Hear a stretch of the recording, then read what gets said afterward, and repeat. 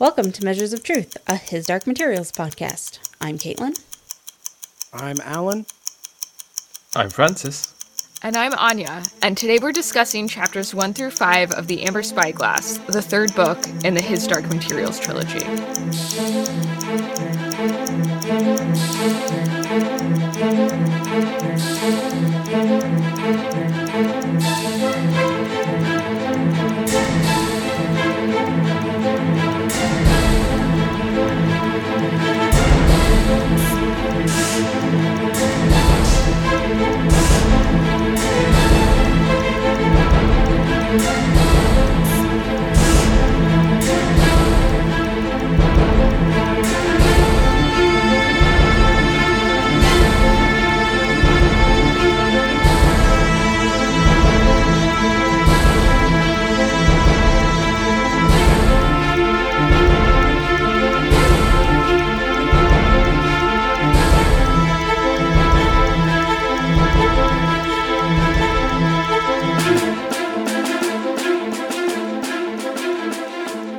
In Chapter 1, Mrs. Coulter has become a cave woman in her world's Himalayas. Amma, a little girl from a nearby village who brings Mrs. Coulter food, tells her that there is a rumor in the village that she is hiding a powerful being and the people are afraid. Mrs. Coulter shows her Lyra fast asleep and tells her that they are hiding from the enchanter who put her into this mystical sleep and to keep it a secret. After the girl leaves, we see that it is Mrs. Coulter who is drugging Lyra to keep her asleep in the cave, and the golden monkey demon is not happy about it. In her sleep, Lyra dreams that she has found Roger, trapped in the world of the dead.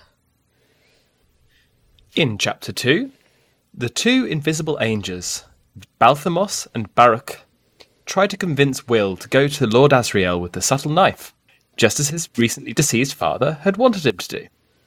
However, Will wants to find Lyra first, and then go to Asriel. His fingers are finally healed from his father's ointment.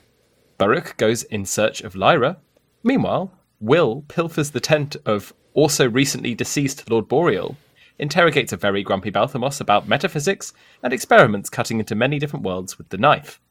Soon after Baruch returns with information about Mrs. Coulter and Lyra, they are attacked by another angel. Will kills the angel with the knife, and cuts a window for them to flee through, just as Metatron arrives and almost kills them with his spear. Once safely away in another world, Balthamos explains that Metatron is the regent of the authority, aka God, the Creator, the Lord, etc. But these are all names he gave himself, and he is not truly the Creator.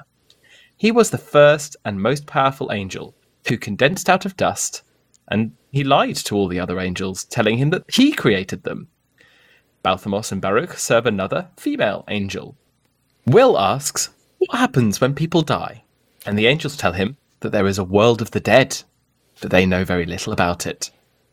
They also reveal that they have a very important secret to tell Lord Asriel, and they want to bring Will and the knife as a way to get his attention. Will throws a fit about them forgetting about Lyra and convinces Baruch to go to Lord Asriel for help, while he and Balthamos keep trying to rescue her. In her dreams, Lyra promises Roger that Will is on his way to help them. In Chapter 3, Serafina Pekkala is mad at Mrs. Coulter and sad about climate change. She finds Yorick struggling to kill a walrus in the sea because all of the ice has melted. She tells him that Lee Scoresby is dead and where to find his magically preserved body. All while scavenger foxes watch and listen. She leaves to go find the Egyptians, and Yorick swims into Chittagatza's world. He finds Lee's body and eats it, his first meal in days. Yorick decides to travel south, where Lee had told him that there are mountains so tall that the ice on them never melts. One of the foxes gets captured by a cliff ghast and babbles the contents of the conversation between Serafina and Yorick before it is eaten. Roger asks where Mrs. Coulter is, and says the only good thing about being dead is that she's not. Lyra says she's dreaming and thinks Mrs. Coulter may be nearby, but doesn't know for sure. In Chapter 4, the village girl Amma grows enamored of Mrs. Coulter and becomes obsessed with the spell keeping Lyra asleep. She goes to visit a great healer and asks for medicine to heal her cousin with a sleeping sickness. The next day, Amma arrives at the cave with food and the medicine, while Mrs. Coulter is away. She is in the cave looking at Lyra when Mrs. Coulter returns and has to conceal herself in the back. From her hiding place, she sees Lyra begin to wake up and try to fight Mrs. Coulter, who drugs her back to sleep and then cuts off a lock of her hair. Amma waits for Mrs. Coulter and the sadistic golden monkey to fall asleep before she escapes from the cave and pledges to try to use the medicine to save Lyra. Lyra and Roger try to hug each other, but their arms pass through empty air. Lyra tells Roger that she's trying to wake up. Roger tells Lyra he's afraid that when she wakes up, she'll think their conversation was only a dream. In Chapter 5, Lord Asriel prepares for war in a mountain fortress. His spymaster, Lord Roke, is a Galavespian. Lord Roke reports that different factions of the Magisterium have different theories about Lyra. One thinks that she is the most important child who has ever lived. Another is interviewing everyone that they can find with knowledge about her. An officer arrives and tells Asriel that a wounded angel wishes to speak with him. Baruch reveals their two very important secrets. First, the authority has retired and no longer runs the daily affairs of the kingdom. The angel Metatron now runs everything as his regent. The authority considers that conscious beings have become dangerously independent, so Metatron is going to intervene much more actively in human affairs. They think the churches in every world are corrupt and weak. They intend to create an engine of war and set up a permanent inquisition in every world, run directly from the kingdom. Second, the subtle knife exists, and only Will can wield it. Will refuses to come to Asriel until he finds Lyra, and Lyra is stuck in a cave in the Himalayas. While trying to describe Lyra's exact location, Baruch loses his strength and particles disperse into nothingness as he calls out for Balthamos. Lord Asriel sets his war machine into motion and bids his alethiometrist to pinpoint the location of the cave. Lyra looks around and sees that Roger's expression is different from all the others in the world of the dead. Everyone else looks miserable and full of sorrow, while Roger has hope. She asks him why. Yeah, so overall feelings, what did you guys think? My general feelings about the start of The Amber Spyglass will always be sort of clouded by the first time I read it. By which I mean, like, I just wanted to get to the story. All of this feels like setup. Mm-hmm. And there's too much with Amma. Who cares about her? Like, she's not important to the story. She's... like, some individual things are really good. Like, I love seeing Yorick again. And I actually really enjoy the creepy glimpses of Lyra and Roger. And that, you know, he found a way to work Lyra into this so that the beginning of the story with her unconscious wasn't also, like, devoid of her. But just speed it along. Like, let's get into it already. I like the Amma stuff because we get to see Mrs. Coulter kind of from an outside perspective. And I feel like that makes her seem creepier in a way. But I do totally get what you're saying now, that, like, it feels a lot like moving chess pieces around. Yeah. You're basically watching Pullman problem solve of, like, we ended book 2 here, and this is where I want to get for book 3, and now we have to actually traverse. It's like the literary version of all of the walking that they had to do in book 2. Yeah, I guess overall, I actually liked it. I thought it was kind of a strong start. We got reintroduced to almost all of the important characters, except for Mary, and they're kind of busy being the most extreme version of themselves. Like, Mrs. Coulter is that, like, weird, kind of contradictory mix of creepy and maternal. The golden monkey is, like, horribly sadistic. Will is, like, strong-willed. I like the angels. Lord Asriel is off being pompous and self-important and trying to rule the world. The one thing that I could not get out of my head, though, is that it's really hard for me not to call Balthamos Balthazar, who's that, like, horrible hot tub demon from Buffy. So if I misspeak at any point, I apologize in advance. He is also one of the 3 wise men. Balthazar is, not Balthamos. Yeah, Balthazar. Yeah. Balthazar. Okay. Whatever. Balthazar. Do I seem like someone who's actually read the Bible? No, he's not in the Bible. Oh. Yeah. Yeah, in the kind of corollary information. Right. Oh, I tradition. see. The wise men are in the Yeah. Bible, but they give Jesus 3 gifts, and therefore Christians later extrapolated, well, there must be 3 of them. It never says anything about the That's wise true. men. They're just wise men. And then it doesn't say how many. It doesn't say from where. I feel like my take on this is bad now because of Caitlin. So thanks. Welcome. Yeah. So I felt like when I read this 2 or 3 times, I think I've read this like 3 or 4 times now. And every time I feel like this is kind of downhill for me. Everything is moving really nicely. The chapters aren't too long. We get to check in with everybody, and I'm interested in everything that's happening. So, but I do understand what you're saying about Amma and stuff. I guess what I like about it is how there's like a lot of familiar structures happening, but like in new ways. And so Amma is kind of a repetition of things that we've already been through with Mrs. Coulter and Lord Asriel, of like a child is kidnapped and taken to a mountain and must be rescued. You know, like structurally it's the same. Will asserting himself and meeting some new angels. I really like how the angels kind of reflect his attitude. I'll talk more about that later. I like how Yorick is like one with the land and doesn't know what to do because the land is changing. And so like I don't know, like all this stuff was just pretty downhill for me and really easy to read and get back into the world. So I liked it.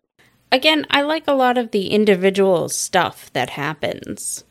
I just find overall this first section goes on too long. Like, I just want to get into the meat of the story. Like, nothing's really happening right now. For me, it's like watching someone set up a board halfway through play that they've already kind of noted down. They're just setting it back up so you can play again. So I think it's, it serves a purpose. I do think it's not a bad start by any stretch of the imagination. I've definitely read many worse sequel beginnings. And you kind of it's functional. It reminds us where we are, brings us back in, tells us, oh yeah, remember Lee's dead, and Yorick is now going to go and find him and then eat him. But like that's fine. I think that's a clever way of reminding us kind of what happened last episode. So I liked it. Favorite parts on that note? I really loved the gay angels, and I'm so surprised. and also just like the way that they and Will snark at each other the whole time. And of course, Mrs. Coulter being the most Mrs. Coulter that she has ever been. I think especially now that I just imagine Ruth Wilson. Mm-hmm. You know, it makes it even more delightful. I'm completely in agreement with that. I love the Gangels. I really enjoyed like Mrs. Coulter's fall from evil, if you will. It's a little bit jarring at times, but overall I quite like seeing her become a more conflicted character. Also, just as a side note, I really like the wise old man seeing through the little girl's story. Yeah, so next time, tell me the truth. Right. I know what you're saying. Like, don't fuck me around. She's no silver tongue. No, precisely. I actually wanted to see more of him as well. Like, I think he would have been an interesting extra character. I do feel like with this whole village and Amma and the medicine man dude, like there's interesting stuff happening there. But it just isn't important in any way to the story. And so it always upsets me how long we stay with them. Yeah, I do like how they are actual people and characters and not... I think the attention that's given to them mitigates like any kind of... Like we were talking about shamanism in the previous book and how it was kind of problematic. Like I don't feel any of that here because they feel like real people who like are a part of their culture and all that stuff. So like... I agree that we spend a lot of time with characters who don't have a big impact on the whole book, but maybe that time kind of mitigates it being problematic in ways that it could otherwise be. Maybe. My favorite thing here is also the angels, because I really like the way that Balthmus, I'm not going to say Balthazar, god damn it. Yes, I've infected all of you. Yeah. Why would you do this to us? I like how he like is not interested in Will's stuff and it seems barely interested in Azrael's stuff, to be honest. He just wants Baruch back. That's all he cares about. All he cares about is like getting back with his man. And Will does not give a shit about this whole Azrael versus God fight and the fate of the universe. Like, where is Lyra? Where is my best friend who I just confessed to her demon, how much I care about her and everything inside of me? And so like, I just love the way that those two characters both have like no urgency for the plot and Yes. only like, care about the people that they care about. I actually think this says a lot about like the morality and the ethics of his Dark Materials, like kind of like what Lee said in the previous book. You do good where you find it to do good, you know, like you don't worry about like the big picture necessarily. We might be annoyed with the angel to be like, come on, go help find Lyra. But really he's doing the same thing that Will is doing. So it's just good writing, I think. You've really sort of hit on like my favorite thing about the entire book. Oh, Will and Lyra are just like, no, we're going to do what we want to do. Fuck the plot. yeah. Yeah. My favorite bits, though, are the Lyra and Roger bits, which I see somebody else has put them as their least favorite bits, so I think that's great. But this might be because I listened to the audiobook, and they are done so well in the audiobook, the way that they have the, like, creepy wind in the background to make them kind of echoey and weird. And that these bits with Lyra are setting up what's actually going to happen in this book more so than any of the other shit that's happening right now. Apart from like Will's metaphysical conversation with the angels, and him like testing out the knife, like that's all important. But everything else is not that important. Whenever I read this book, the first time those Lyra interspersion things come in, especially because they cut off halfway through, Yeah. I always think that I'm missing a page, that my ebook's corrupted. It just really annoys me.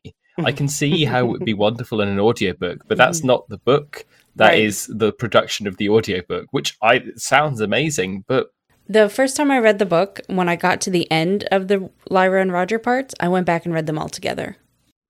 Yeah, it's like one scene, right? Yeah. Yeah, kind of split up. Yeah. Okay, see, that's kind of, I feel like I'm pretty much halfway in between you guys. As I was sitting down and trying to figure out my favorite and least favorite parts, I honestly considered putting the Will and Lyra stuff as both my favorite and my least favorite. I like couldn't decide because I remember the first time I read this book, I hated them. Like it just did not work for me. But this time through, I actually really liked it and I felt like it did work.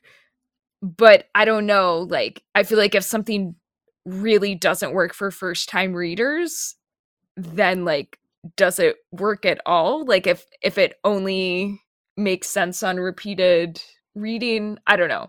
Unless you've read the book very recently or know it very well, I think it would just work better as its own chapter as opposed to split up. I mean, I think maybe what Pullman was trying to do is make it seem kind of confusing, dreamlike, otherworldly, but it's just so hard to keep track of what's happening if you don't already know what's going on. I don't know. I don't remember having a problem with them the first time I read it. It's hard for me to be mad about it though, because I do feel like it's so different than anything Pullman has done before in the series. So part of me wants to just like applaud it for being ballsy and like, you know, attempting an art. Right. I think I'm the only one left. Mine is very serious and not a joke. You know, Will like kills an angel defending themselves who's like calling down Metatron, and he asks like, did I kill it? And the other angels are like, oh yeah, that dude's dead. And he's like, I hate this. I hate killing, which is like a very important thing for Will. But you know, like it shows what a child he is and how privileged children are nowadays. They're like, you know, I used to get up at 4 a.m. when I was a child and walk uphill both ways What, and and kill a have person? to kill like 2 or 3 people before I got to work at the factory. Oh my god. And I didn't Luxury. complain about it. I just did what I had to do to make this empire work. And this kid just, all he does is whine about murder. I don't, to be honest, like I didn't have any problems with these 5 chapters. I think they're really well executed, and I just liked all of it. So I had had to write such something. like a response to your note here that I was going to talk about, and now that I know you were joking about it, I'm just like, oh, okay. I guess it doesn't matter that I had a counter argument and some points and Sorry. how you were very obviously wrong. God, I agree. hate humor. Yeah. So I've kind of already ranted about it, but my least favorite bit is just this whole section. This whole Just setup. all of it. The first like whole quarter podcast. of the book. I'm like, ugh, come on, let's move on. Let's get to Will and Lyra. This book is very long. I didn't look at the page counts, but I think it is longer than the other 2 books. Yes, definitely. Yeah, it does have a lot of like arcs to it. That actually I really like. This book feels like way more epic than the other 2 in certain ways. Yeah. Also, I don't know if we really get into this here or if it's a little bit later, but Mrs. Coulter, she suddenly cares more about being a mother over any of her ambitions. And I'm just like, like not a great mother. Yeah, I was going to say at least she's still an evil mother. Yeah. I don't know. There are things that I really love about Mrs. Coulter's journey in this book, and there are things that I'm like, why? I feel like she's still very ambitious, just differently ambitious. It just feels different because she's no longer fighting for power within an institution. She's trying to like outmaneuver an institution. And she's still trying to outmaneuver But Lord she's- Asriel. She's not doing a good job. Like I she see. she knows everybody has alethiometer readers and that they can just be like, "Where's Lyra?" and then come right for her in this cave. Like she's lying to herself, which is not, I mean, we've seen her lie to a lot of people and manipulate a lot of people, and now she's doing it to herself. And I think that is not a great character arc for her. And then I'm not going to lie, there's other stuff that happens later that is affecting my thoughts on like seeing the beginning of it here. Now it looks like someone has a question for me. Yeah, what the fuck is a Kendall mint cake? I could not tell based on this text. So a Kendall mint cake is a sort of traditional hiking food, if you will. Wait, It's essentially hiking? hiking, Oh, hiking. like walking. Yeah. No, sorry. Yeah. I was, We got that? I heard a P for some reason. I was like, is this some British hobby that I've never heard of? You know, everyone No, goes it is hiking on the not. weekends. I can't even parse that. So Kendall mint cake is essentially take sugar, compact it into a bar so it stays together, flavor it with mint essence. That's it. So it's essentially basically just sugar. It's just a way to make sugar edible without having you feel like you're eating just raw sugar with a spoon. Yes. It's convenient. It's very easy to pack. It's very easy to kind of carry with you. It lasts for ages as long as you don't let the ants in. Is it good? It's amazing because it's sugar and mint. Okay. It's like eating a stick of rock, but less teeth breaking and more just the most convenient way to get as much energy into you as possible really quickly. This sounds like kind of old to me. Like, does this come after like World War II austerity? Yeah, is this things? trench food? Give me a second. I will have a look. I think it's pretty old. 1918. Oh, Yeah, see, trench food. Wow. Yeah. A bit post-trench, really. Okay. Post But yes, trench. Post-trench. But the actual mint, it is a bit earlier than that. So they marketed it as like an energy like snack, Sure. and it was used by Ernest Shackleton, which was Oh, okay. one of the reasons. Yeah. why it became so big in the kind of explorer community. So He's it the is actually a Arctic bit explorer older. guy. Right. Yes, he led the Imperial Transantarctic Expedition.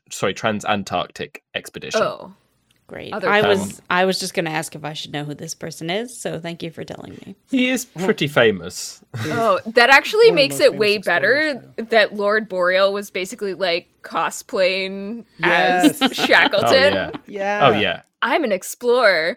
This does help though, because like I was like Like a some little kinda Debbie Twinkie snack cake or something, Exactly. yeah. Oh no. And so I did- Google it and have a look at it. I was definitely pictured it like dipped in chocolate. Yeah, me too. It can come like wrapped in chocolate, but the traditional one is very much like a tablet almost. Yeah, because this is like the archaic use of the word cake, like a cake of soap or something like, you know. Exactly. Like, yeah.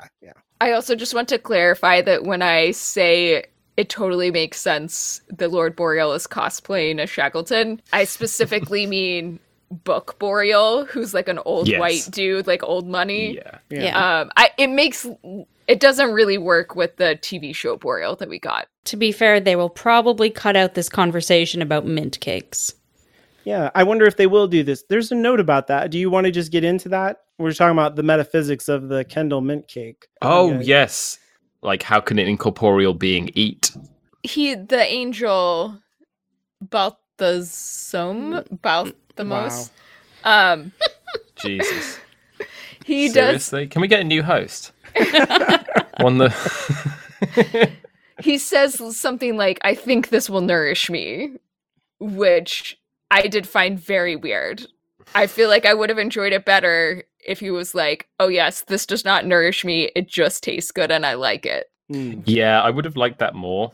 And it genuinely does bring up the question of, firstly, how can they eat? Do they have a functional stomach? Considering that the human's big thing over all the angels is that they have flesh. Mhm. Does an angel have a digestive system? Does an angel metabolize? Does it need to? Yeah, I mean, angels are matter. It's very clear about that. But I guess they're just a different Pretty diffuse. type of matter. Yeah, because he does change his body and stuff to turn into animals. That's what Will is like, hey, can you do this thing that I need you to do when I go to Lyra's world so that people don't think I'm a weird zombie person? And he's like, yeah, I could do that if I wanted to, but why the fuck would I want to? And so he can have a body, but who knows if that body needs energy and nourishment the same way? I don't think so. It doesn't seem like it. One thing I do really like about all this is that Philip Pullman is really, really hand-wavy about the world building here. Like, Yeah. we don't know the answer to any of these questions. Like, why can't he turn into a bird? Why does he eat the cake? Why? Why is any of this happening? But also, it doesn't really matter, so it doesn't bother me. But usually, shitty world building like this bothers the crap out of me. But this doesn't bother me. I don't know. It's not that it's shitty. Like, you definitely hit the nail on the head. It doesn't matter. Yeah. But to a pedant, it all matters. So I'm sitting here going, but how the fuck does that work? Yeah. We'll get into more of that in a bit. Speaking of how does that work, I feel like this could be our final Dust Watch segment because we pretty much just get the answer here. No, we don't. We get Okay. what someone thinks is the answer. Wow. At least we get an answer. Yes. Okay, so the book says dust is only a name for what happens when matter begins to understand itself. Matter loves matter. It seeks to know more about itself, and dust is formed. The first angels condensed out of dust, and the authority was the first of all. All right. So then, who's working the alethiometer? Right. Okay. Who's answering those questions? Dust? But Dust? but like, it has a personality. It has opinions. Fuck you, Dust. It literally is like, sometimes you should be doing this and not this. Like, why? Who To be are fair, I would have preferred it if it was wrong sometimes, and it just turns out the alethiometer is in fact dust corporeal and actually just has opinions. It's just an Yeah. angel. And it's just like, no, I think you should do this, mate. Like it, Do it. What do you mean? Like it's any angel who gets on the bandwidth for a second? It'd be like, oh, there's a alethiometer question. Hang on, I'm going to answer this. Wait. It's my turn. The On the alethiometer is phones. just like Quora. Yeah, exactly. Or Yahoo Answers. It's like Stack Exchange and Stack Overflow, where it's like, nah, this Yeah. is similar to the question you asked before. Closed. Oh my god. Please do a better search. But like literally though, who's answering? How do they know everything? Because if it is an angel, like we see that the angels don't know everything because Balthamos and his other dude, Baruch, had to like sneak in and find out information from Metatron and stuff. What does know everything? Who is answering this? Do you know of the idea of the Spinozan concept of God? If you're asking me personally, please always, like, if you're asking, do you know about this religious thing? The answer is always no. It's always no. The Spinozan idea of God, correct me if I'm wrong, Alan, because you'll know this way better than me, is essentially God from nature, i.e. inanimate, if you will, or unspecified God, which is represented by all of the complex workings of nature. Mm-hmm. And then you can consider that to be a sort of God. Now, my point here is that if you're asking who's answering, well, I would contend God is answering in this book, and God is I just agree with nature. this. Yeah. No, yes. So I would also, that is my feelings also. I'm just posing the question so that we think about it. I actually do think it is dust that is answering. I just think that everybody who gives an answer about what is dust within the story is either doesn't have all the information or is wrong. And Right. I can't decide if Pullman did that on purpose or if if it he was doesn't just know. bad writing. Right. Yeah. Yes. So the authority is not actual God, but dust is actual God. Well, I don't agree with that. Depends on how you define God. You're right. Yes. I don't think dust made anything. That's not what I mean. And the way that Francis frames it is really good for me. Spinoza's idea of God doesn't have a personality or a mind. It's not a person. It's like the laws of nature, right? Yeah. It's like consequence and necessity. So like as scientists in investigating what is natural and like how chemistry works, you are studying the ways of God for Spinoza, literally. Yeah. That was his whole idea. And so Also, sorry, I just found out. Guess Spinoza's first name. Baruch. This is why I was going to Balthazar. talk about it. Oh shit. Okay. No, he's 'Cause Baruch. It Yeah, just so makes I me think of Jewish blessings. They all start with Baruch atah Adonai. That's right. Yeah, so I think what's part of what's happening maybe, because like Caitlin says, I don't even think Pullman could answer this question with a straight face, is like dust has a nature the same way that like electrons have a nature because they're like particles, right? And somehow the alethiometer taps into that the same way that like a battery taps into how electron fields work, and it manipulates them in some way to like extract information just based on like what they are. Back to dust. When Mary was talking to the angels on her computer, they basically said, yes, dark matter is dust, and that's what we are. But are they telling the truth? Exactly. That's what I'm saying, though, because Anya was like, now we have our answer. I'm like, well, we've gotten an answer before. And we continue to get answers, and they don't all match up. In a way, I do like thinking of dust as God because it is like, it is everywhere all at once. Yeah. It is all knowing. It is also not a single entity in the way that like humans project onto God. Like Zeus or something. Yeah. If that makes sense. Yeah. Right. Yeah. Or even like the traditional Christian God. Like, it's not, that's not what we mean when we say dust is God. It's like humans have been misunderstanding the essence of what God is in kind of a fundamental way, but also understanding other parts of it correctly. Anyway, yeah. Except so, for Spinoza, who totally exactly. Yeah, So except for Spinoza. do everything you just said, but say it in the 1600s and see how that goes. Wait, shit. I'm so excited. Did this universe have Spinoza? Probably in some back corner, ancillary office. What, the someone came up with Netherlands? it and they were like, put it in a book and said, you're fired, Yeah, true. Yeah. Galileo'd him-ish. Yeah. Well, that's what, I feel like we're trying to move on. But one of the things that I really like about this idea of dust as God is that it's not it doesn't care. Yes. You know, it Yeah, doesn't exactly. want to be worshipped. It doesn't care what happens. It doesn't care. It's just a particle, like you said. Right. And that was Spinoza's whole thing. Like, the material universe is enough. That is what God is. And it's incredible. And we don't need more than that. And as like a pedantic, you must follow these 10 rules kind of a way, or I will punish you. You know, we just do what is natural. So, Including murdering people on your way to work. you know, you got to make money. This is Yeah, exactly.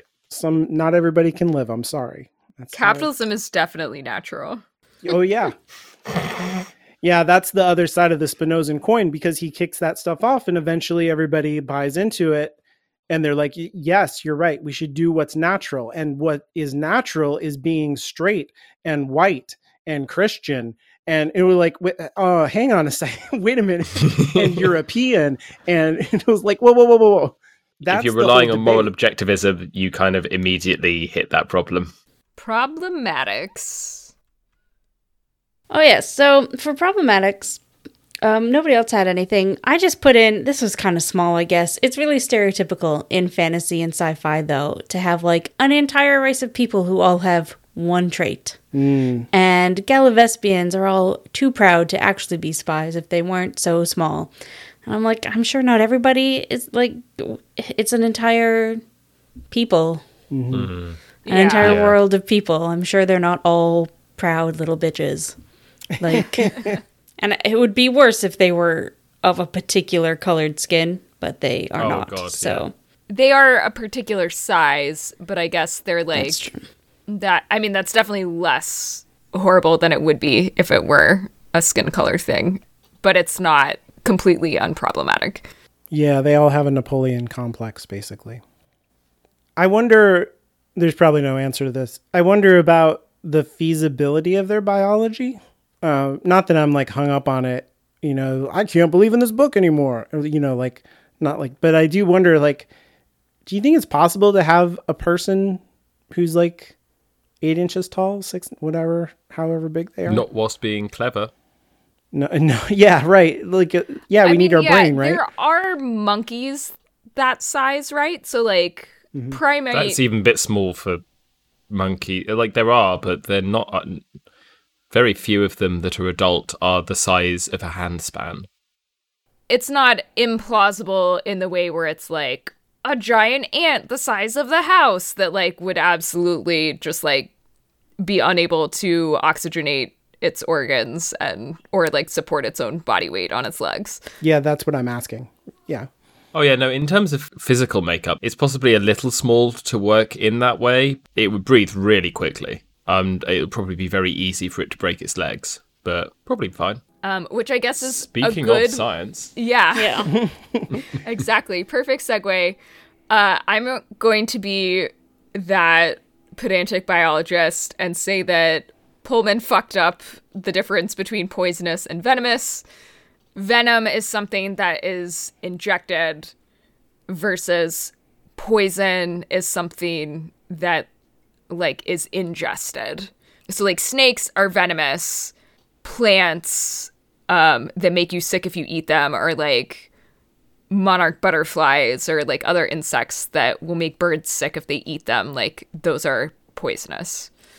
but the other question was, I could never work out if the spurs on their heels are a weapon or if they are part of their biology. I agree that it's confusing, and I think that Pullman wants it to be a part of their biology, but I Oh. think it makes a lot more sense if they are weapons. Yeah, I'd always imagined it being their boots. That's what I thought as well. Interested. I always thought that it was like a part of their body, and I didn't like it. I so much thought that it was a part of their boots that this is the first time I've ever thought, like somebody else bringing it up is the first time I've ever thought, oh, I guess it Same. isn't explicitly said. The other science thing I wanted to touch on quickly was they talk in one section about phosphor titanium alloys that have never before been seen. And I just thought that was just interesting to look at briefly. So I took a little look around, and There aren't really many, but you can incorporate phosphor within the titanium oxide coating, which it forms in the presence of oxygen, which increases its corrosion resistance and might make them slightly sharper. But basically, it's not really a thing. Well, it is a thing, but it's nowhere near as impactful as the discovery of titanium as a useful material. All of that was nonsense to me. It may have been nonsense to everyone is the issue. This is like the foundry Lord Asriel has where they're making weapons. Is that where they're talking about? Yeah, exactly. I mean, I'm not sure if you could find a way to combine titanium and phosphorus on a large scale, i.e. on a fully integrated throughout the whole material scale, whether that might be a ceramic sort of thing rather than necessarily. It's definitely not. It can't really be an alloy. So it sounds like maybe Pullman read something interesting and then just decided to go to fly with it. I think Pullman just made it up off the spot. Oh, okay. In all honesty, this sounds advanced. This sounds dangerous. I believe you because I don't know very much about it. So, speaking of belief, religion. Come on, that was a damn good segue. That was so good. I mean, yeah, they've all been pretty good. Okay, the last two. Yeah. I guess I'll just say something really quickly that on this read through, I've been thinking the fact that when I first read these books as a literal child, the idea that they were an atheist text kind of went over my head and then like confused me when I heard about that. Like the fact that the supernatural and God, or, you know, quote unquote God, whatever, exists in these texts, it's just really fucked up. That didn't strike me as atheist because I was just thinking about atheism as like God does not exist rather than criticism of religion itself, more of like an epistemological position rather than a moral position. And I feel like these books are really kind of like anti-Christian or anti-organized religion from a moral position.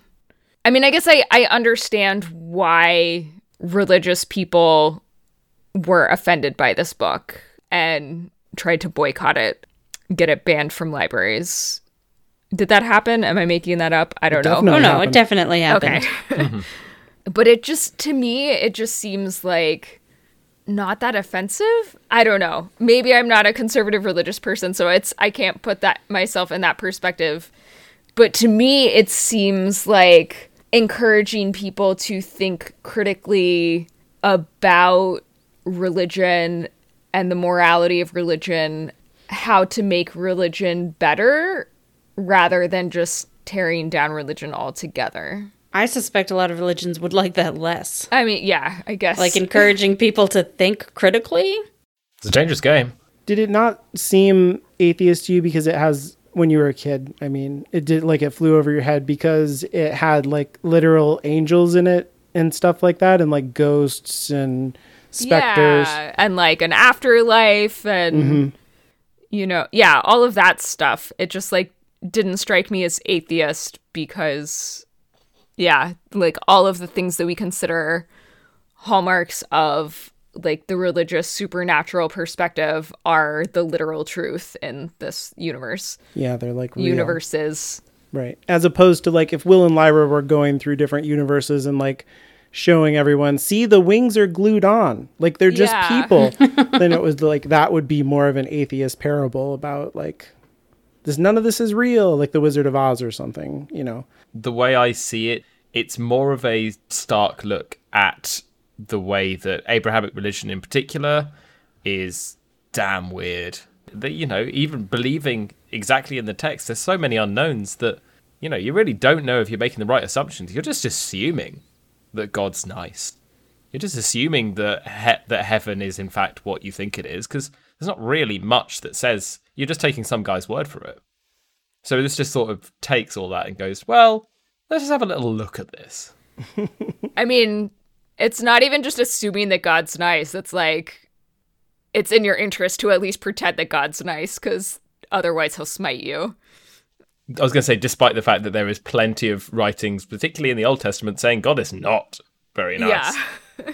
Despite the fact that there's plenty of evidence in front of our faces that if God is real, he's a bit of a shit.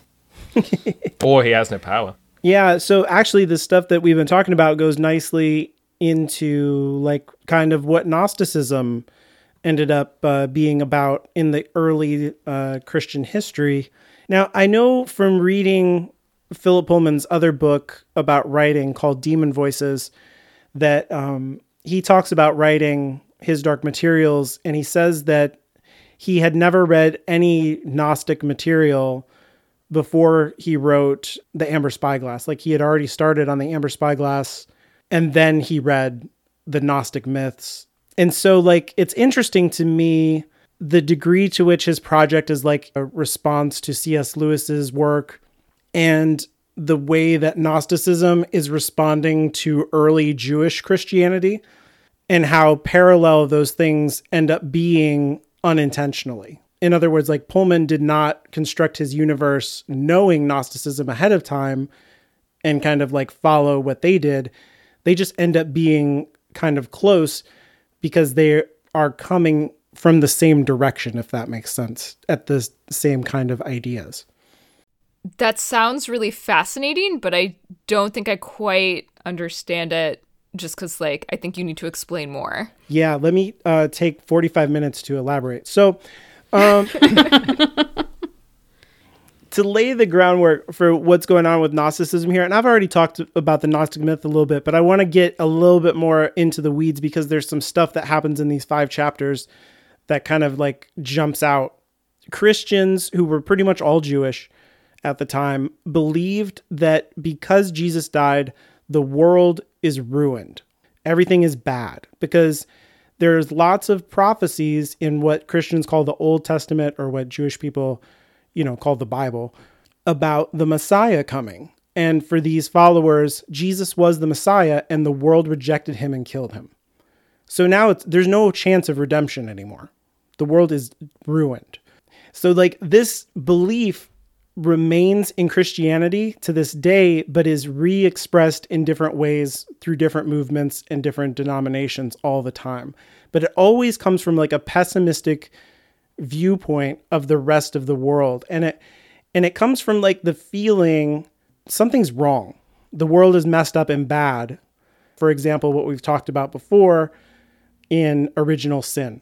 They come up with the idea of original sin. Well, everything is ruined because Adam and Eve, it was ruined then. There's lots of different expressions of what this thing is. It's not just original sin. That's the Catholic thing. When it starts out as Jews, so these Gentiles come in, that's what they're called if they're not Jews.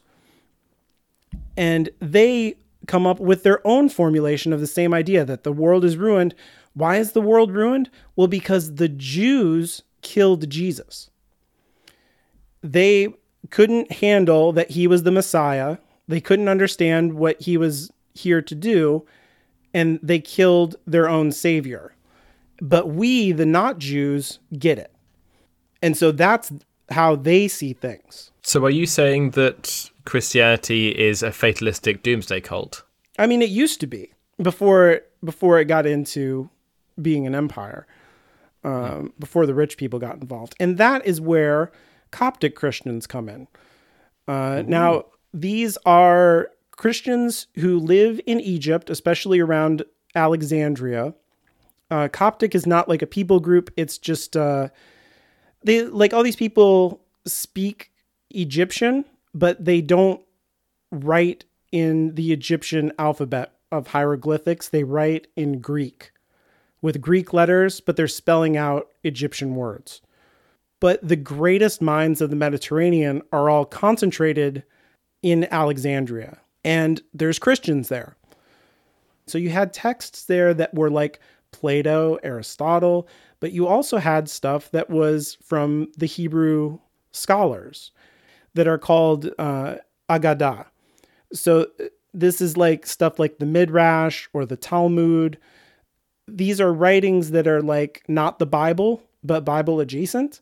These Christians in Alexandria have the context of the extra Jewish material, But their viewpoint, remember, is that the Jews killed Jesus and ruined the world. So the Jews must be wrong about all of this stuff. Like, all of this is incorrect. Like, they didn't understand who God really was.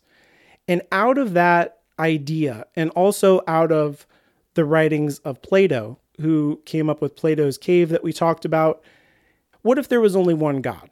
Plato says, and that God was like a craftsman, and he made the universe the way that you make a piece of pottery or something, right? What would that God be like? And these Christians take that idea and they say, oh, this Platonic maker God, that is the Jewish God who made the world. And that Jewish God is evil.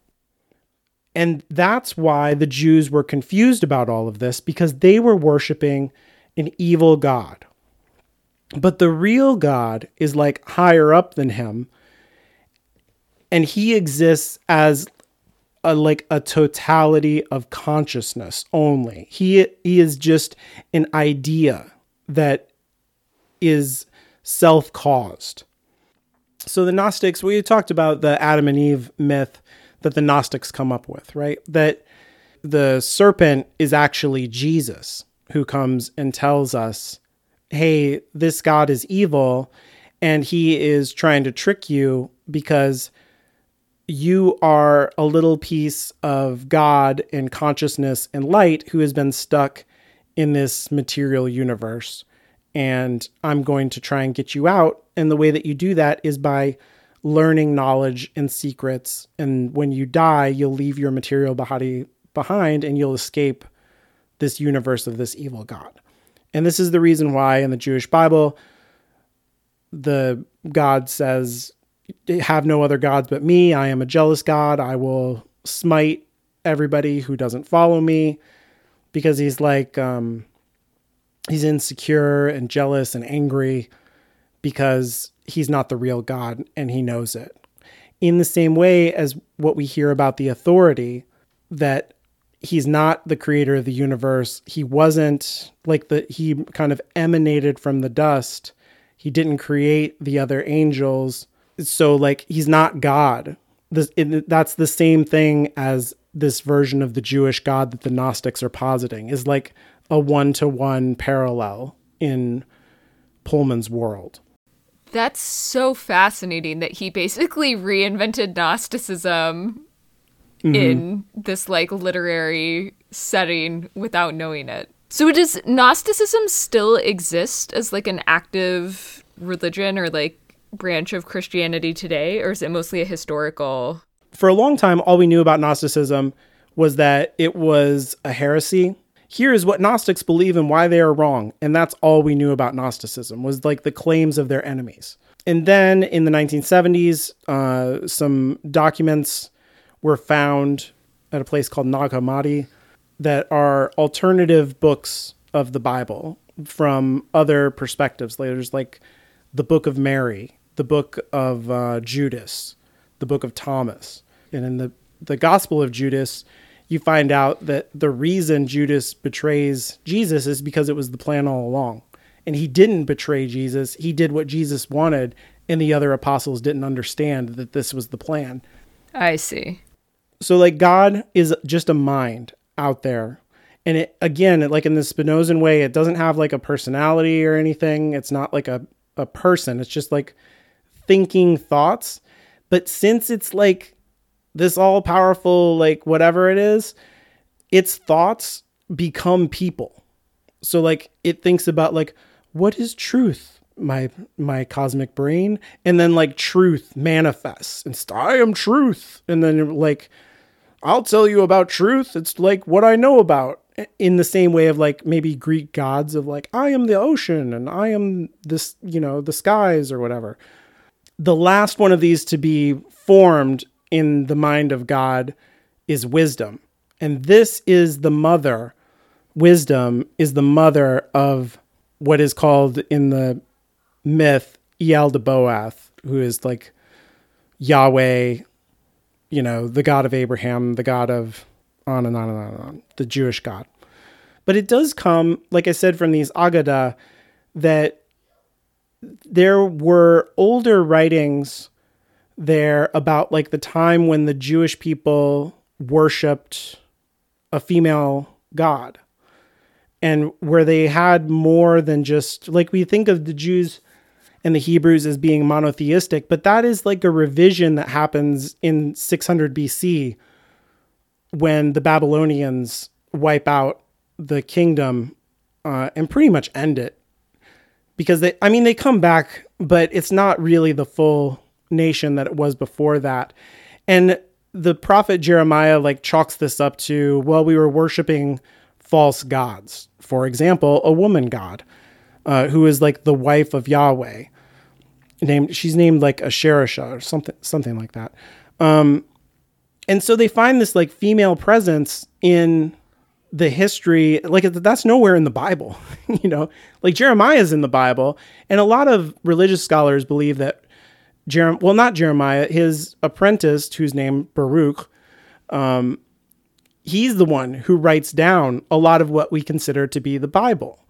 That's what a lot of, this is like hotly contested, of course, but like there's like almost 100 years of scholarship to back up the idea that this is around the time that says Abraham, Moses, they all believed in only one God. Because like before that, all of this stuff was oral tradition.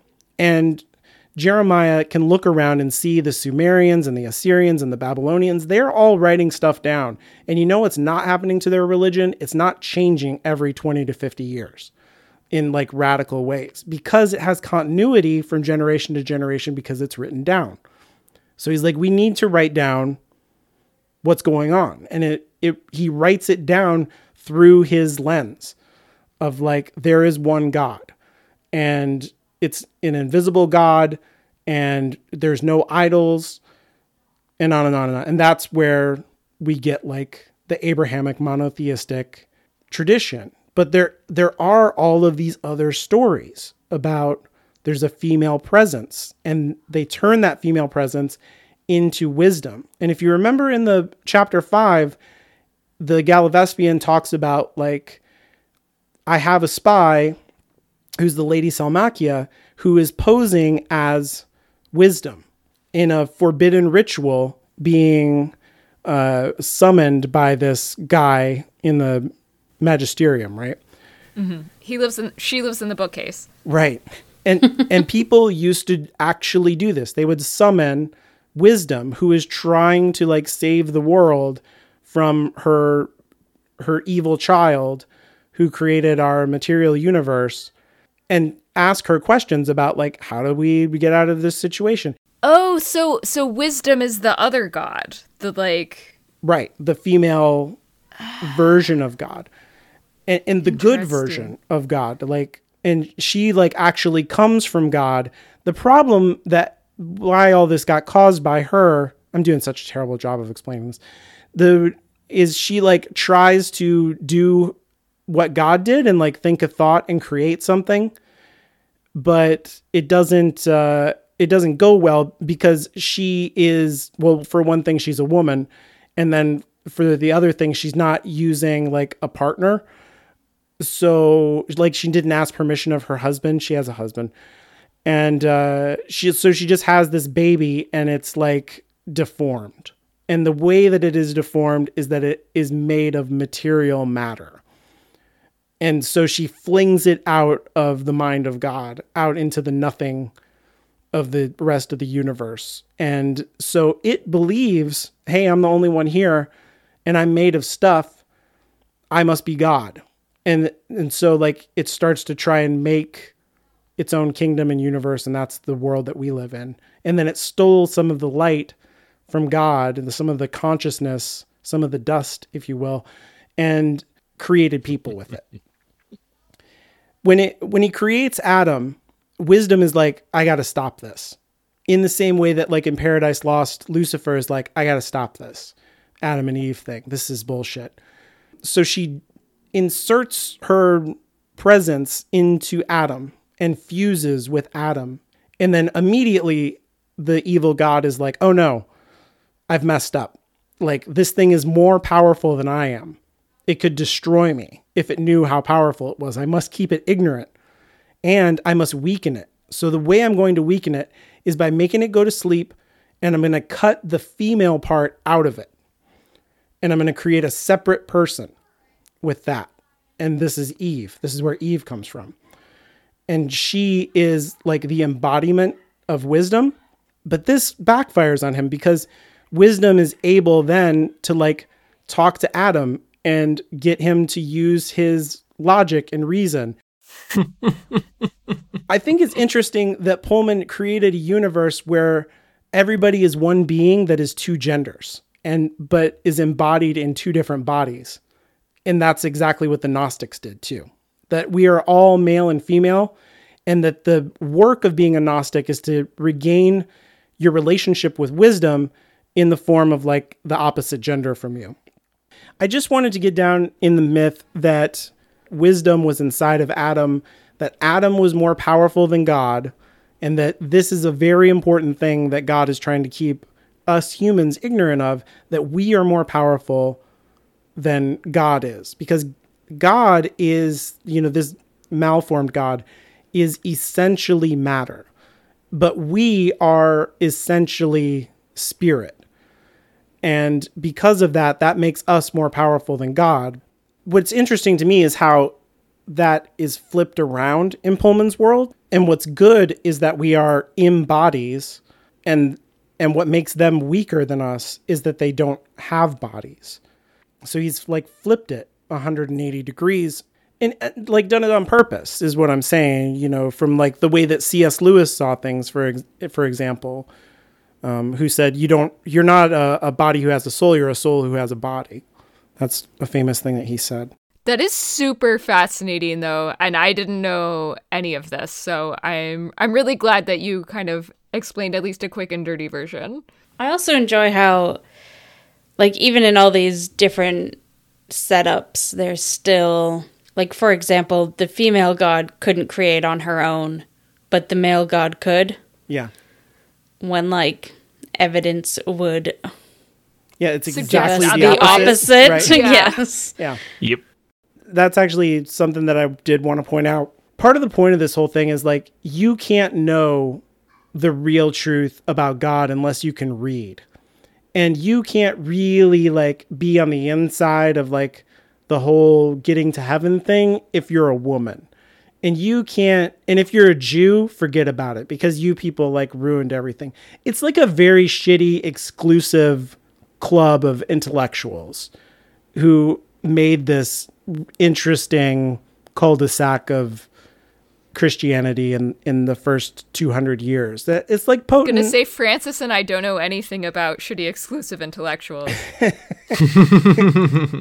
So like, No I don't comment. want to romanticize them, and so I'm glad, Caitlin, that you reminded me that there's lots of shitty stuff baked into, because you can study Gnosticism and be like, wow, there's all kinds of women in here, and like the place of women is very different. Like there's a whole Gospel of Mary, but like when you actually dig into it, it's all pretty regressive and bad, and not like empowering or equal. So like, I don't want to romanticize Gnosticism or be like, if you like his dark materials, maybe you want to be a Gnostic, like maybe don't. He's just doing interesting things in dialogue with it and had like some parallel structure accidentally to it. This other thing that I wanted to talk about was that Will uses the knife here in a way that we get a lot more understanding about, like, we had this whole thing when we read the other book about like, how does topology work when you're cutting through the worlds? This kind of like reckons with that. I feel like Philip Pullman got like a lot of fan letters. I think he just listened to our podcast and in the past, yeah. Cause and effect. In between writing these books, and it's like, but how does he know? How does the ground meet up? And blah blah blah blah blah. And maybe he was like, I guess I will put in a paragraph, Right? Yeah. Just for Francis. I thought I was the one who complained about it. I don't remember. We both did. I did actually have also written down here very quickly that it does feel very kind of post hoc reasoning. Mm-hmm. It's like, oh shit, yeah, I probably should have talked about that. I guess it works like this. because fuck you. Yeah, because otherwise, how is he going to know what world he's cutting into at any given time? Yeah, and exactly therefore that. do it intentionally. Yeah. Because it has to be a choice for it to be part of the drama. He can't, like, if he's doing it on accident all the time, that's going to feel arbitrary and not dramatic. And so it causes a narrative problem. So I think that this little piece of world building, like, functions correctly for the narrative, but it also fits in with what Lyra was doing with the alethiometer, where she's feeling the meaning, like literally she has a feeling about it. And this hooks back into something I talked about with in the first book, where Lyra has a sensus divinitatis, which is an idea that Calvin had, who in Lyra's world was the last pope of the magisterium. And then he changed the structure of the church. In our world, Calvin is the one who came up with like Reformed Christianity. So this is, not only is it not Catholic, but it also like takes the ideas of Martin Luther and says too much fun there, should be less fun.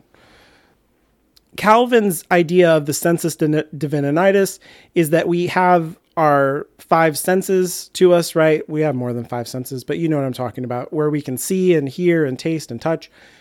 And he says there's another sense we can know within ourselves that God exists. And we have like a connection to the divine essence through our soul that has nothing to do with our body. So like we could be born in a way where we can't see or can't hear, but no one can be born, because this is not tied to your material body, in a way where you can't sense God.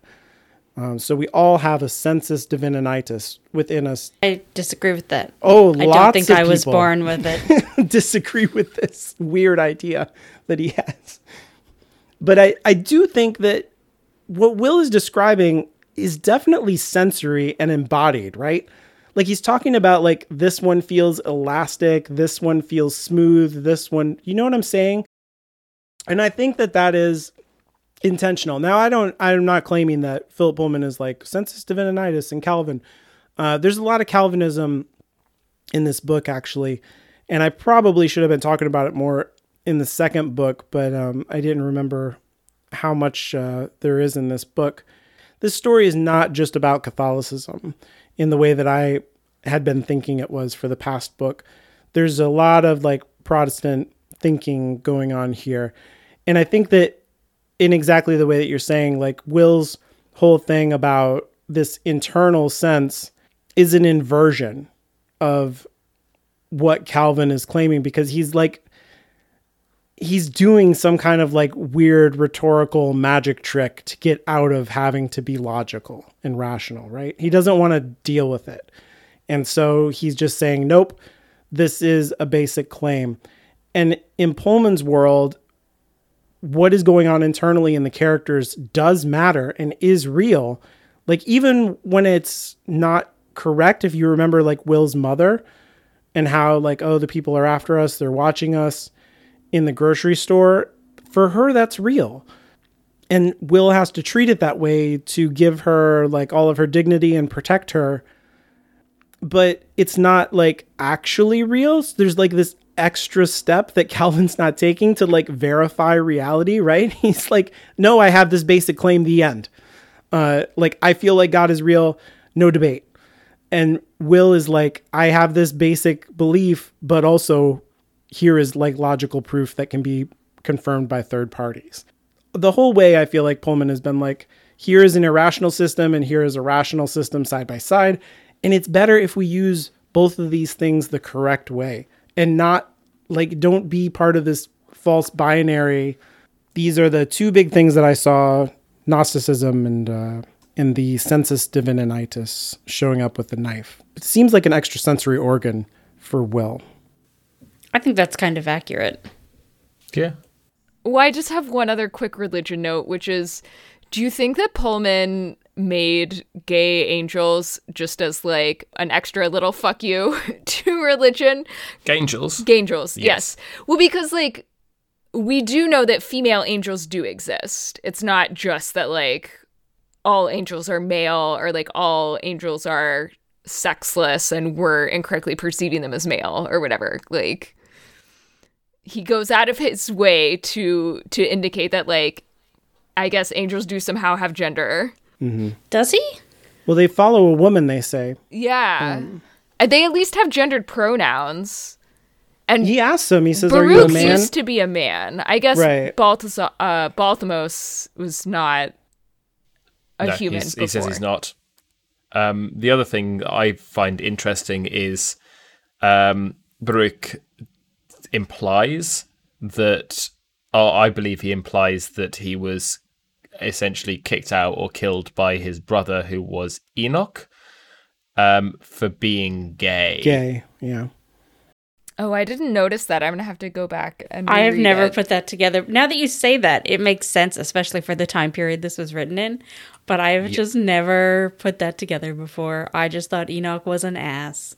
I mean, yeah, Enoch wasn't a... Yeah, like, but like, yes, you know what I'm Yes. saying. Yeah.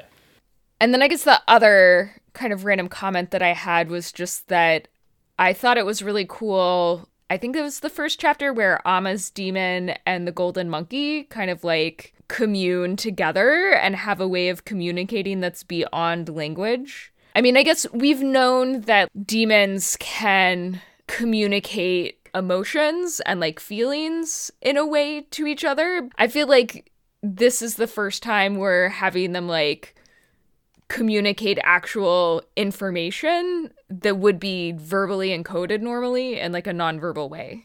I mean, we've seen demons go off and talk together before, but they were demons that spoke the same language. Right. Yeah. So this is the first time it's like, I think, explicitly nonverbal demon communication. One thing that I did enjoy about Amma that I think contrasts a later scene is when she went to go see the medicine man dude, and he was nice and helpful and didn't berate her. Like, you know, he did in a little bit of a friendly way for the lying that she was doing. He was like, he seemed like a good person. That doesn't always happen with young people trying to get some help from religious people in this story. I liked too that he was like, no, I will not teach you magic. Because like that's very real and responsible, like as opposed to the magisterium people who are like, oh, you ask about religion, let me stuff your head with all kinds of stuff now that you've asked me to. He's like, no, you're not ready for that. I mean, it's responsible, but it's also realistic. Like, you can hand somebody medicine, you can't teach them magic in like 15 minutes. Well, I wanted to say, related to that, we find out in that scene that the guy has a bat demon, and then later the monkey takes a bat and pulls it apart, and I was like, I wonder if that's that dude's bat demon. Like, he followed her to the cave to see what's up and see who she's really giving this medicine to. So he's like being responsible, and the monkey's like, I see what you are, and I'll kill you. There's no evidence for that. But I don't think so. Most demons can't go that far from their human, except for the monkey. No. The monkey can't go that far. That's a TV show thing. No, not the monkey, the bat. Witches demons can't go far, or can go far. Right. In the TV show, the monkey can go far. Right. But not in the books. I forgot that was just... But the bat is the one going far show thing. because he's a shaman. And in the second book, Grumman's osprey goes true. really far away from him. So there's no evidence for this, and there's no way to know one way or the other. But I was like, and it's probably just a bat. But also I was like, I think the second time I was rereading it, I was like, oh, I wonder if he's literally committing murder and not just like, I mean, it's pretty bad to torture an animal, but like, is that dude like back in the town and like his legs and arms are just snapping as he's like pulling the bat apart? You know what I mean? Like, yeah, I was like, oh no, this poor guy. I think it's just to show that Mrs. Coulter's inner nature is currently restless and angry. Mm-hmm. Yeah. Even though she is Eating choosing to chocolate. be where she is. Well, and also, to me, it makes her like turning into her more like maternal nurturing side less weird.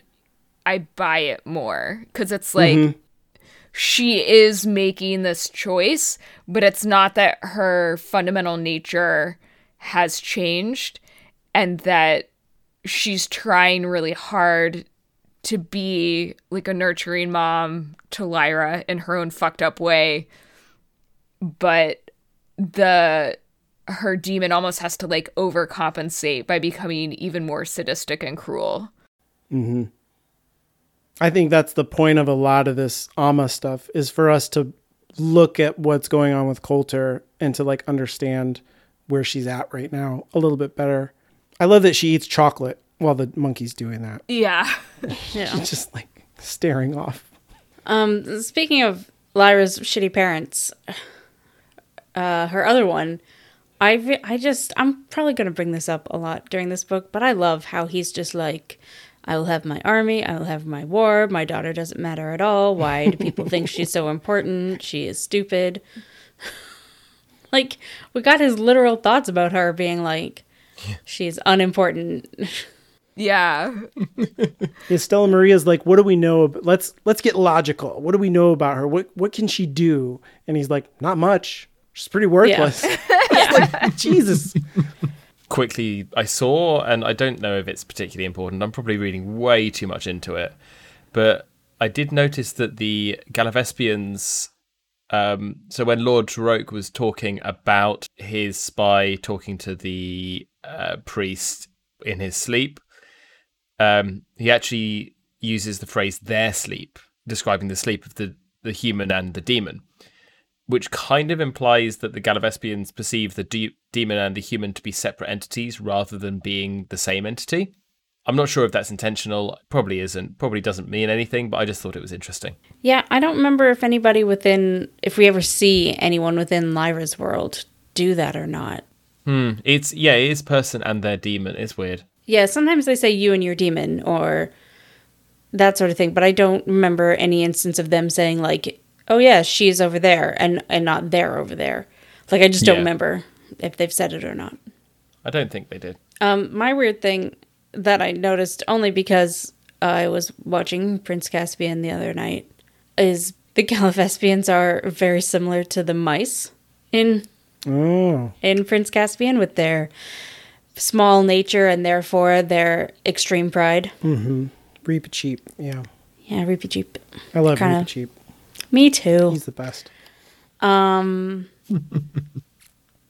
Yeah, that, I don't know. I highly doubt that was on purpose. I think it's just a problematic thing that we were talking about earlier. Something so small has to have extreme pride so that they can be just as big as everyone else.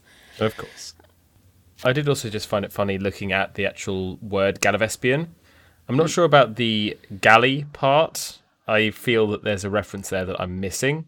But Vespian is from the Latin word vesper, meaning wasp.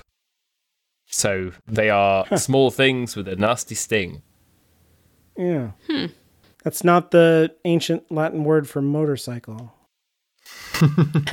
For annoying one-stroke moped, yeah. Yeah. But I don't know about the galley bit. I would like to know. I wonder if it's. I feel like there's a kind of Gulliver's like travels thing. That's what I thought. Or like, but galley. If it's tip of my metaphorical tongue, I can't think of what it is. Oh, but those are the Lilliputians, the little people. Yes. Yeah. I didn't like the Galavespians the first time I reread this, and now I've gone through the book a couple more times, and I really like them. I agree. I bounced off of them the first time that I read it. It just felt like weirdly world-breaking in a way. Like everything else is a little bit almost like magical realism. And the Galavespians, I feel like, kind of catapult us from magical realism into like intense fantasy. That's just book 3 though. Yeah, maybe. The first 2 books are very magical realism. But then suddenly in book 3, we're jumping through so many worlds. We've got the Galavespians, we've got the Mulefa. The Mulefa, and the whole world of the dead thing. Mm-hmm. Spoilers. I don't know, whatever. Well, we've already seen it. It's in those interstitials. Oh, that's true. That's true. I just think that's book 3 does feel very different than the first 2 books. It's because Pullman learned about Gnosticism and it just changed everything. Yeah. And also had 2 books worth of experience in writing, and so got better at it. Yeah. I mean, no, he had books that he published before this. He had That's true. He had 4? 5 books. Sorry, 2 books more experience. Is that Yes. better? Much better. Yes, thank you. But I like them. I think I bounced off them because of the whole arrogance thing, and they just seem like a bunch of jerks. But then when you get to know them, they have like a heart of gold. Yeah, I like them when they're with Lyra and Will. Yeah. Okay, well, that wraps up our conversation for today. Join us next time. We'll be talking about chapters 6 through 10. If you like our show, please take the time to leave us a rating and a review on Apple Podcasts. I'm Anya, and you can follow me on Twitter at StrangelyLiteral. That's strangely, then Literl. I'm Caitlin, and you can follow me on Twitter at InferiorCaitlin. I'm Francis, and you can follow me on Twitter at Francis Windrum. Follow the show on Twitter at MOTPod. Need more than 280 characters to speak your mind? Send your emails to contact@hallowedgroundmedia.com. And remember to always test out your mystical, magical, world-jumping knife weeks after you first got it.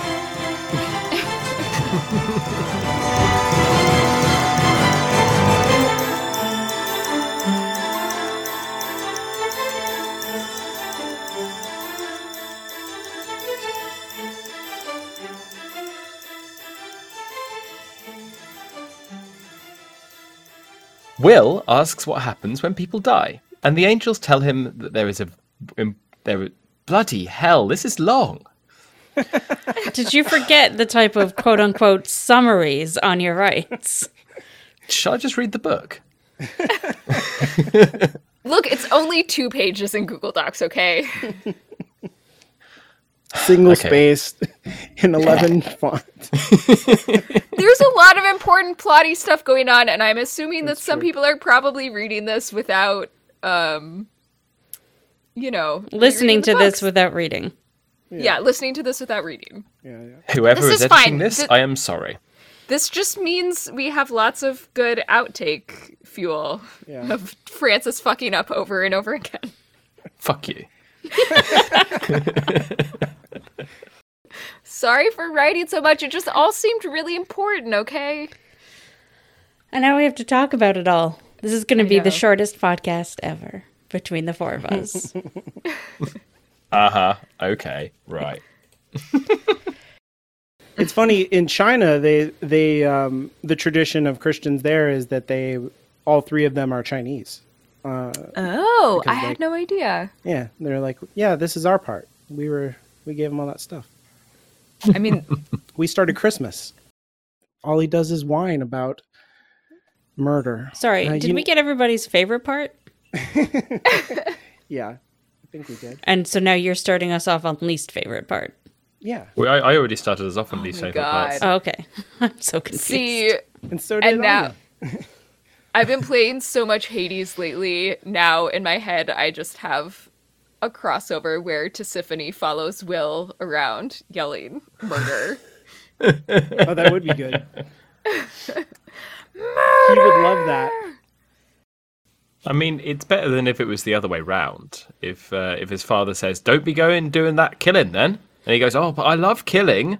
Killing's my favourite thing. Just go on my day, kill, have some breakfast, do a little bit more killing. It's great." And then that's his whole character for the rest of the thing. My favorite type of very 12-year-old.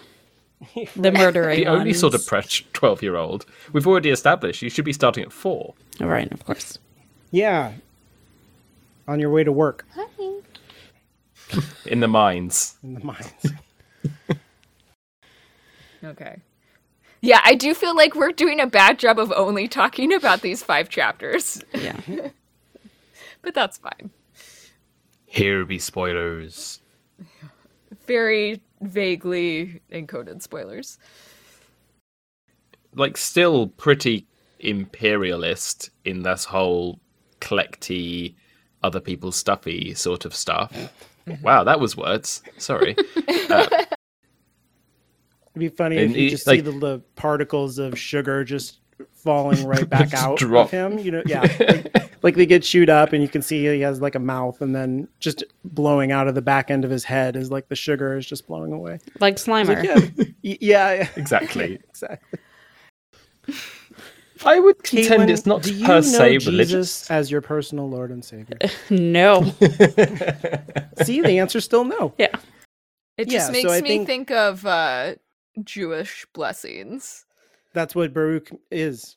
Yeah. Yeah, that's the word. Is it what But you it's say also when you like sneeze? a very common name. No, they all start with Baruch atah Adonai. That's right. Yeah, the original movie got blasted because of it. From the Oh, Catholic really? Church. Also The because it was Nicole shit. Kidman one? No, sorry, before it came out, Oh. Yeah. it was like they were forced to do a bunch of rewrites by the studio because they didn't want Right. all the problems. Would it have been good otherwise? I don't think so. Because there was other problems with the movie. We still need to do a drunken podcast about the movie. I live in fear of having to relive it. I but cannot wait to do that. That sounds hilarious. I bought the DVD at Goodwill for $3 just so we could do this. yeah. That sounds really fascinating, but I don't think I quite understand it just because, I think you need to explain more. Yeah, let me take 45 minutes to elaborate. So, Before you do, yeah. should agnostic actually be pronounced agnostic? I don't know. That's a good question. Yeah, probably, right? Because It is just occurring to me right now that those two things are related. I don't Yeah. even know how. Yeah, agnostic, I guess. Yeah, that sounds right. That sounds Greekish. Agnostic. What's wrong with it? Yeah, I think you're right, but it's English, so we say everything wrong anyway. Yeah, we do. Yeah, we're proud of it. Is that cognate with Yahweh? No, it's spelled really weird. It's made up by them. It's not by the Gnostics, or I'm sorry, it's divinely received by them. And So, are we done? I guess so. I think so, yeah. Um, We did it.